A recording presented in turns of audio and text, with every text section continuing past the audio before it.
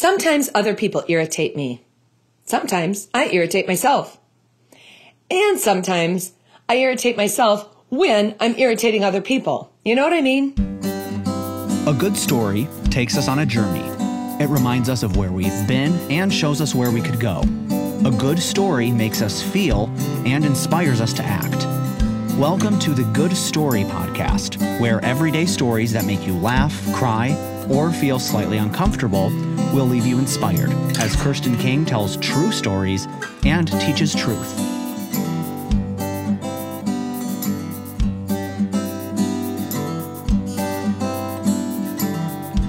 Sometimes people irritate me. Like when I'm in line at a fast food restaurant, a really long line, and I finally make it to be the second person in line. I'm so close. I can overhear the conversation in front of me. Hello, welcome to McDonald's. How can I help you today? And the person who's been waiting as long as I have, likely even a few seconds longer, says, what do I feel like? What? What do you mean? What do you feel like? You should feel like ordering. You should feel hungry. You should feel like saying something and saying it quickly. You should feel embarrassed that you waited in line this long and you hadn't figured it out yet. Or sometimes I'm irritated by people who dig and dig and dig and dig for the exact change to give the cashier. I know I have a penny here somewhere. Just wait. Wait, maybe it fell out into the bottom of my purse. Or the person who hears something costs $12.42 and they're like, just a second, let me give you something different. And they give $17.57, bringing their change to an even $5.15. I'm irritated with that because it takes too long. And secondly, I think I might just be a little envious of people who can do such great math on the fly. Every once in a while, I'll try it out. Someone gives me a total. I look behind me to make sure I'm not going to slow up a line. Yes, I do. I hear it. I dig in my purse. I hand a little bit of change, slide some change over across the counter, and the person looks back and slides it right back and says, this really won't help anyone. I sheepishly take my change back and decide I'm not going to do that again until I do. Full disclosure, I actually had a friend help me with this little math problem in my example. I was writing this at a coffee shop and she was there and she helped me figure out that math. I'm also irritated, really irritated, when people say the word literally out of context. I am sure many of you would agree with me on that. I literally spent our last dollar on that because I wanted it so bad. Really? Huh. I suppose you'll be asking to borrow money from me then as soon as you order your coffee. Or, I literally would die if that TV show got canceled. I love it so much. Actually, you literally would not. You figuratively might. Try that. I would figuratively die if that TV show got canceled. Or, my favorite, that literally blew my mind. I can get irritated just thinking about these statements when literally is used incorrectly. Literally, used incorrectly, affirms false statements. Literally means actually, without exaggeration, like it 100% happened exactly as I just said. Like I literally got a horrible haircut from a barber once with a smoker's cloth, or I literally asked a stranger for some of his candy. I did not, nor did you, literally laugh your head off. Okay, I'm not saying I'm right to be irritated in these settings, by the way. I recognize it shows I am impatient and maybe even more than a little bit rude. I'm just saying it happens. And I'm also saying that I am not immune to being the irritant. I can irritate myself. Why don't I just put my keys in the same place every time? If I could have the time back that I've spent rummaging through my purse and running through my home looking for them, I could literally add 2 years to my life. Just kidding. Just checking to see if you're listening. I irritate myself for putting my phone down in random places. When I have just finished telling myself, if you're done using your phone, put it in your pocket or your purse, then you won't lose it. Oh my goodness. Yesterday I was at the mall with my husband. We had just finished lunch with a bunch of our kids and we had decided to do a little bit of shopping before we were going to head back home. And I went into one of the bathrooms. This mall, it's been recently renovated. Instead of having like a couple bathrooms with multiple stalls, they've added more locations for bathrooms, but each one is just individual bathrooms. It's like labeled family restroom. So fair game no matter who you are, which is great because that has helped me avoid situations like one time when I walked out of a men's bathroom, ran literally into a man who was waiting in line And he looks at me, he says, right? Don't you wish all bathrooms were unisex? I was like, what? I had chosen this bathroom. I was at an Italian restaurant.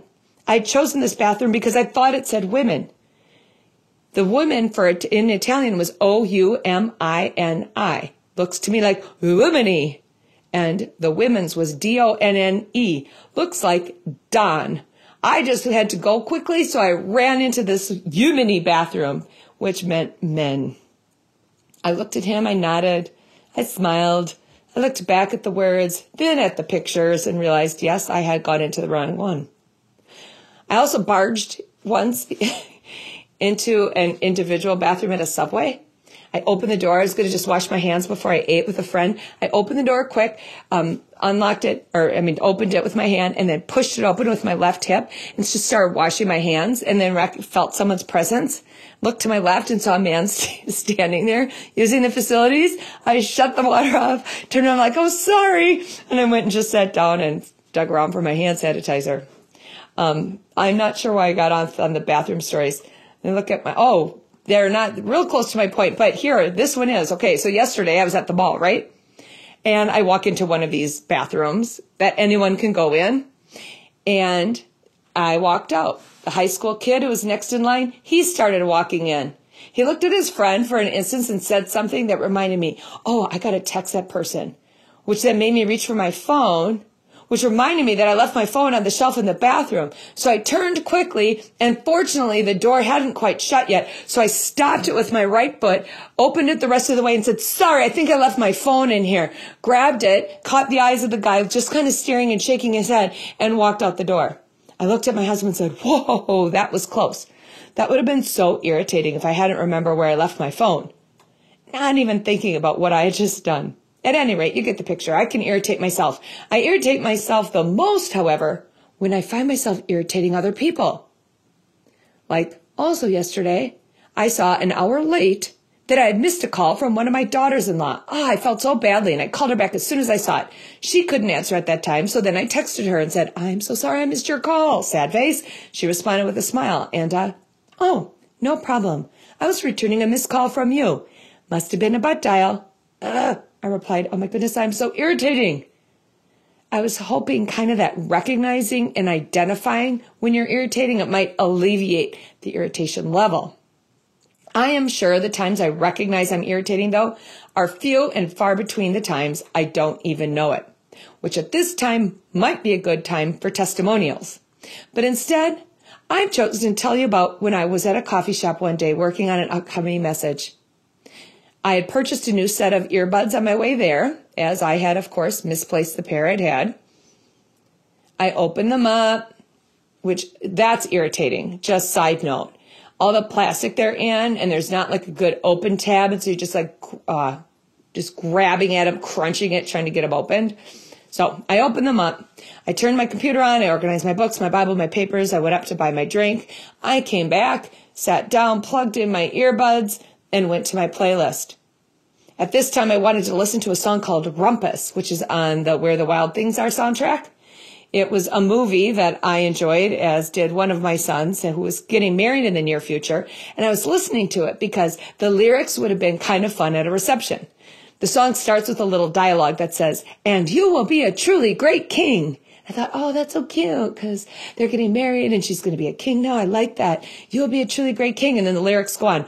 Oh, it looks good on him. Oh, you just put a crown on him. He looks great. Hey, king, you look perfect. He looks perfect. Fresh king. Hey, king, what's your first order of business? And then it says, let the wild rumpus start. And it's this music and they're like, perfect answer. And I thought, oh, that would be a fun way to start a reception. But I wish it said, she will be a truly great king, but I can see why not. And I couldn't tell exactly what it was saying, though, so I wanted to go back and listen further, but I thought I'll just let it play out. I was irritated then at buying such cheap earbuds, but because I lose them so often, I thought, I can't really spend any more than like $4.99 or whatever I just spent. Then I thought, what's the point if they don't even work? I turned the volume up to the highest level in order to make out the new words. The song finished, all 2 minutes and 43 seconds of it, and then the reprise of the song began. About 45 seconds into that, a strange man, strange because I didn't know him, not because of his appearance or his character or anything. So a strange man comes, he taps me on the shoulder. I look up at him, and as my gaze went from my computer up and over my right shoulder, I was also able to kind of scan the coffee shop. But I saw everyone in the shop was looking at this man. They seemed like they were looking at him admiringly. They had smiles on their faces and sparkles in their eyes. I wondered who he was. I wondered if I knew him from somewhere. I wondered if I was supposed to recognize him. Before I could figure it out, he said, "Excuse me." I responded with a, "What?" Because I had my earbuds in, right? He said, "Could you please turn your music down?" I was like, "Are you kidding me? I can't even hear it." And as I took my earbuds out for further conversation, I heard it. I heard it loud and clear. The rumpus was blaring over my computer. You see, I plugged in my earbuds, but hadn't quite put the plug in quite far enough. I hadn't inserted the cord far enough, and I realized now this has gone on for over 3 minutes. I now realized why everybody was admiring this man who finally got up to say something to the irritating woman by the windows. I now realized that I was listening to a children's soundtrack, and not only to this song, but was listening to it again. I now realized that, I can kind of recognize how these people might feel about me.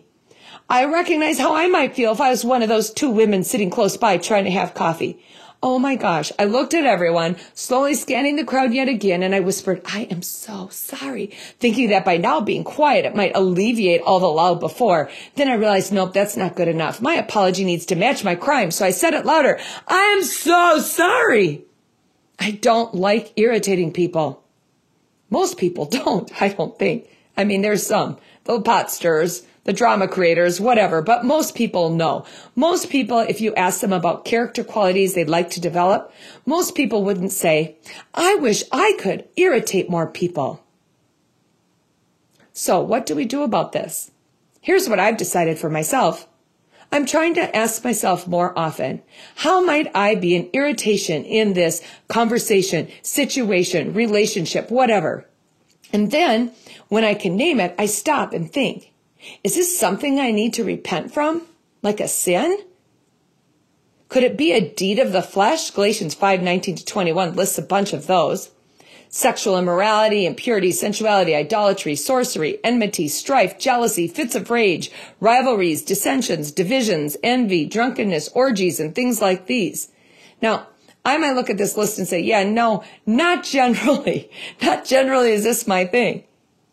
And the writer of Galatians, Paul, says later, he says, I warn you as I warned you before, those who do these things will not inherit the kingdom of God. What does this mean? It means if we live in these ways, and we can look back and we might be able to identify 1 or 2 that have entered into our lives. If we live in these ways, we might be an irritation at best. And at worst, we might be doing damage to the kingdom of God.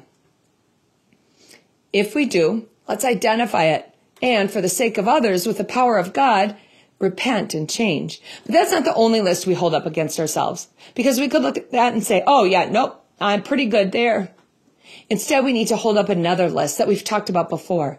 It's a list that follows immediately after these verses in Galatians.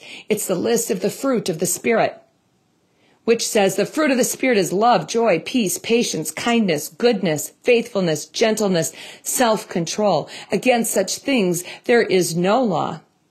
So as we hold up a list and say, oh, I shouldn't be doing any of these, or I might be an irritation, we also hold up this list and say, I need to be doing these. And if I'm not, I might find myself irritating other people. For example, if we lack patience or self-control, we might find ourselves easily bugged or annoyed by others. If we lack gentleness, we might find ourselves irritating other people, bugging them, annoying them. If we lack kindness, well, that's just bad. In all these cases, we can ask God to grow these more in us. We can ask Him to weed away anything that needs to go in order for these character qualities to be seen more fully. This process is a process of living our lives focused less on ourselves and more on the good of others. This process of living a life that irritates others less and is patient in the presence of irritation is an ongoing one. It's an ongoing process. Nobody ever says, oh, okay, I'm done being irritated by all things and all people. Being irritated is just a part of life. But how we deal with it, for example, being irritated less and being patient more, being patient even in times of affliction, How we deal with it is yet one more opportunity for us to be strengthened and to endure with the power of God that is at work within us. As we do, we highlight the glory of God.